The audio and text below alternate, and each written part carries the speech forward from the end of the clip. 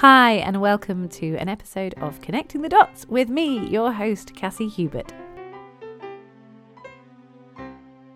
This is the podcast where I talk about connecting those dots of our lives that sometimes seem like they are entirely placed at random, from our love of Dungeons and Dragons to our passion for gardening, to the way we parent, to the next project we're going to work on, to our general artistry and creativity and our relationships, and to unpacking our own personal stories and our personal trauma layers and all the things, and how it can feel like they are at random, and yet actually those dots are not placed at random. They are forming the beautiful picture that is our life.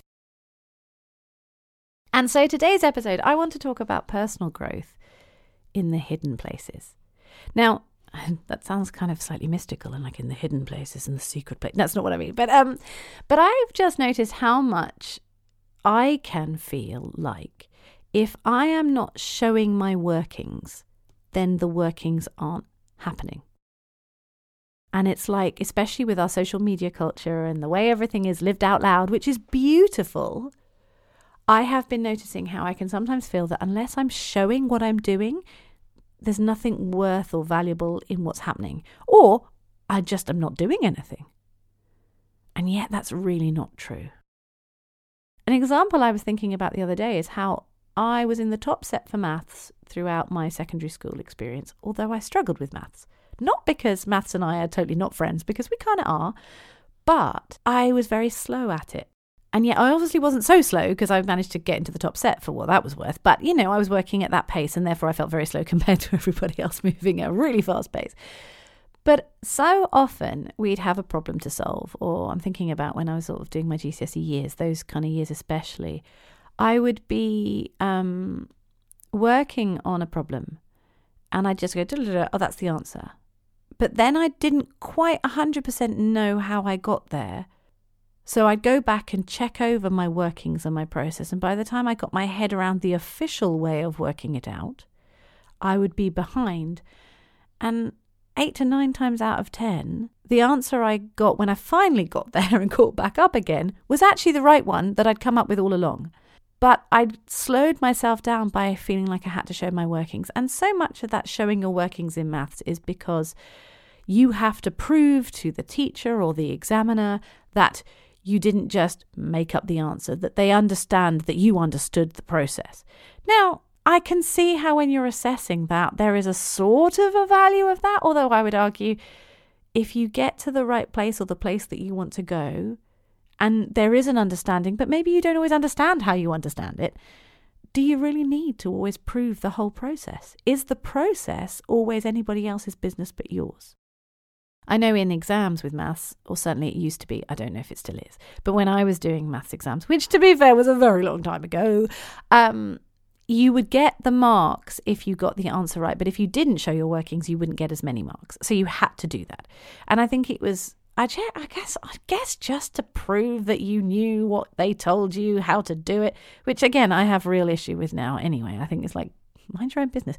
But that is how the process works. And then they're sure, I suppose, that you've just not pulled answers out of the air. But surely if you got there, you must have understood it anyway, or you couldn't consistently get the answers right. But anyhow, I wasn't a maths whiz. And I want to make that really clear as well. It's not that I was just some super mathematician and I always got the answers right, and having to show my workings slowed me down from being the next Einstein. That is not the case. However, I often had to distrust my instincts because I couldn't explain how I got there. Even though a huge percentage of the time, my instincts were dead on right. Now just think about that for a minute, because forget maths for the moment. Maths is slightly irrelevant, but it was just my example. How often with your creative life, or your sense of where you want to go in a new job, or an idea of what you want to do for the day, or, I don't know, I'm trying to think of a good example now. How often has your reason for just knowing that was right been invalidated by the fact that you couldn't show your working? Because you couldn't adequately explain why you wanted to do it.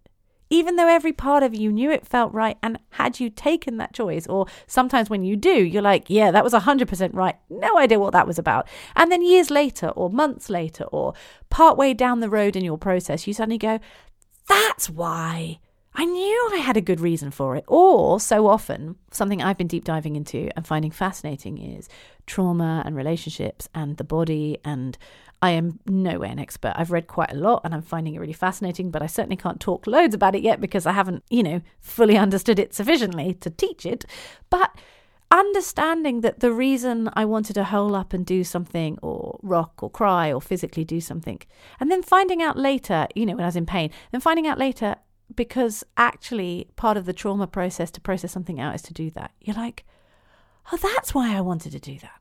And I'm not always talking about big T trauma. I know Aundi Kolber in her wonderful book, Try Softer, talks about small T trauma, little things, a bit like having lots of paper cuts and then, they're just a paper cut, but they flipping hurt. But then you look around and your hand has been covered in paper cuts. It's a whole bunch of small T trauma that has a massive effect potentially on the health of your hand. That's again a paraphrase and in my words, not in hers, but it's brilliant because so often we go, oh, it's just a small thing, don't worry about it. It sounds dramatic to call it this. But I've been understanding that actually some of the things that I've processed over my life and where I've needed to do something and yet I can't articulate why and it feels like nothing's happening or I'm doing it all wrong or I'm indulging. And then later on I found out some scientific, physiological reason as to why I've got there. It's like, I feel slightly vindicated. I think so often with our creative process and our personal growth process, we don't know in the moment what is happening.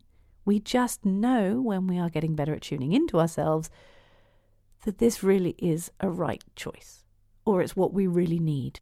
Like before you've got a cold fully come in and you're just feeling that tired feeling. I just want to sleep. I don't want to go out for a walk, but it's a lovely day. It's beautiful, fresh air. I felt like this yesterday. You may be able to hear in my voice and probably in most of the podcast this season. We have had a whole run of colds and sickness bugs and it's been very frustrating and boring in my house. But at the same time, I'm not feeling well, so okay, I will just be kind to myself in the process. But yesterday was an absolutely glorious day. It was sunny, slightly milder, the kind of day where you get the hint that, spring's here. Spring is going to be around the corner soon. And yet we're only in February, so at least at the point of recording, we're only in February, and therefore it's not finished being winter yet. Or as I recently read from, I think it was Kurt Vonnegut, wrote about 6 seasons, and I think he was talking about a particular place in America, but I still think it's relevant. He talks about 6 seasons: spring, summer, autumn, locking, winter, unlocking. And I think that's quite useful because so often it feels like spring's on its way, but that it's all miserable and for a while, certainly here in the UK where I am. And then it really kicks into spring proper. And it's like the locking after autumn that's lovely, but not quite in winter. It's locking up, and then the unlocking where it's still kind of crunchy and funny weather. But we're in a lovely day that felt very springy, even though I think we're in unlocking. And I could have gone out for a walk. I notice how much my body values being able to move and getting out in fresh air. And I have done a bit of walking in the last couple of days. And yet I'm full of this sort of coldy feeling. And I spent the whole day Minecrafting. It's a holiday day and my husband was home and the kids were there. And it was, we shared the load of people being fed when they needed to be. It was very chilled. Although a lot of my days can look like that sometimes. Although I don't usually get a whole day to Minecraft. But it was fun. And I had a great time. And actually, I couldn't have articulated why, except I've got this cold and I needed to rest. And so just because that was seemingly the more obvious or the, in quotes, better choice to go out and have a good walk in the fresh air. Actually, sometimes I've done that when I've pushed myself and gone out for a walk, when everything in me wants to hole up, and I've felt worse for it, emotionally worse for it sometimes, and sometimes physically because I'm more worn out. When actually I couldn't have told you why I really needed to hole up, but maybe I was about to get a cold or about to come on my period, or I don't know, my body just knew what it needed. How often do we feel like we can't give ourselves what we're wanting in that moment because it doesn't sit right, or we can't give ourselves an adequate explanation or give it to somebody else as to why we want to do that? And then we don't. And then maybe later we realise, oh yeah, that would have been exactly the right answer. I think with our growth as well, it can feel like nothing's happening and we can't show our workings as to why we are in this place. Emotionally, physically, mentally. But that doesn't mean that we don't need to be here. It also doesn't mean that nothing's happening below the surface. The workings are still working, even if you can't show them. And so often, great leaps happen after seemingly nothing happens. I think we've all been sold this, I would say, lie, that learning happens one step after the next step, after the next step, after the next step in a nice linear fashion.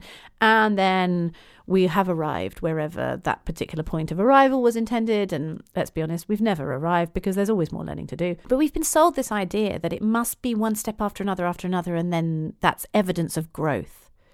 You know, in schools, they do that for kids. It's like you learn this bit and then you learn the next bit. And then you're going, well, I'm showing you the stepping stones. It's partly to demonstrate what you've been teaching your kids for the last however long. But it's like, doesn't mean that's actually how they're learning it. And I think I watch my children who aren't in the school system, and it's interesting watching them because they don't have that. And nothing happens for a while. And then suddenly massive leaps happen, sometimes seemingly with no obvious link. You're like, how did you get there? You know, suddenly, without having ever practiced handwriting, their ability to write is much more amazing. It's just suddenly it's all come together. They've had a bit of a practice and then it's there. My daughter with reading took ages to really learn how to read. And we did some of the programs and did some phonicky stuff and, you know, but she wasn't that bothered. She loved the stories. She could do the head stuff. She could make sense of what was going on, but she couldn't do the decoding. And yet, about a year ago, much older than I think would have been expected in a school setting, she clicked. And over the last year, she's just been reading loads. And it's just like anything, your vocabulary increases and what you can decipher increases. And, you know, she had a massive vocabulary anyway, but now she just knows what some of that looks like. And it's been really interesting. And I wouldn't say she's massively far behind her peers, if at all. But she just did it in about a year and a bit suddenly. My mum always used to swear by sleeping on things. And I think I've mentioned in a previous podcast how she would have ideas and sleep on them. And then suddenly she'd get stuck. And then that resting, putting it on the back burner, would bring an idea up. She'd often get them in dreams. But the age-old thing of just sleep on it. You get to a point when you're trying to worry at something or make something work and it's not happening. Just let it go. Rest. Let go of it. And then suddenly you can do it the next day or the next week or the next month. And I think we can feel like what's going on in the dark and the unseen is nothing. And because we can't see it, we must not be doing anything. Therefore, we must not be valuable. Therefore, our work is going to suffer because we are wasting our time. And yet when you think of a seed in the ground, so much happens from the point when the seed cracks open and begins to put down teeny tiny roots and germinate and do all the things it does long before you see the tree. Even then when the first shoots appear, you're like, well, there's not very much, is it? But it's been doing all that work in the unseen, in the dark, in the quiet, out of sight. And I think with our creativity and our creative work, I have not been regularly acting for years, and I miss that. What has surprised and delighted me is on the few occasions when I've been able to do a short film or do something, all that working of being a human and a parent and a live person and all my reading and my growing and my personal understanding and all of that stuff, it's all been there for me as transferable skills when I've then come to do the performance work. And what's been very reassuring, having not been regularly in work like this, is that not only am I not rubbish, which is deeply encouraging, but actually I have progressed even though I haven't been working at the performing for ages. And, you know, there's vocal warm-ups and things that strengthen my physical ability to do the job, 100%. Like, you know, I wouldn't try and run a marathon having not run for 8 months. Not that I'm ever going to do that anyway, or unlikely, but I'm not a runner, so that's not my field of expertise. But of course you need to build your body strength, but the ability to navigate the process, you might find, has come on while it's been doing some quiet work in the background. And actually the deepest work is often the work that goes unseen. It's the deepest work that shifts and changes us and allows for real growth and development that doesn't happen very well in front of an audience. It's much better done in secret and often out of our own sight.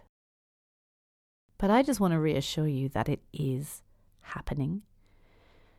Whatever you are doing, if you are being attentive to your heart, to your creativity, to your body, to your mind, even just by allowing yourself to connect and be present with yourself and leaning into, okay, what do I really want? What am I drawn to? What is going on here? You will find that you are doing work. And just as rest is work, so is action, so is thinking. Trust the process that just because it's done out of sight doesn't mean it isn't happening, and certainly does not determine its value. Thank you so much for joining me today. I really hope this episode has blessed you and given you some food for thought. And if this podcast generally has been something that you've been enjoying or has inspired you, please share it with a friend, somebody who might also get something out of it. And also, would you consider leaving a review? Now, if you are listening on a platform that doesn't have a reviewing system, would you consider going over to Apple Podcasts and leaving me a review there, because that seems to be very visible to lots of people. It helps other people to find the podcast and enables me to get this kind of connecting the dots work out to more people who might just need the encouragement, like I do, that all these dots, despite appearances, really are not placed at random, and that I am growing and making the beautiful picture of my life despite what is obvious on the outside. Have a great week. God bless.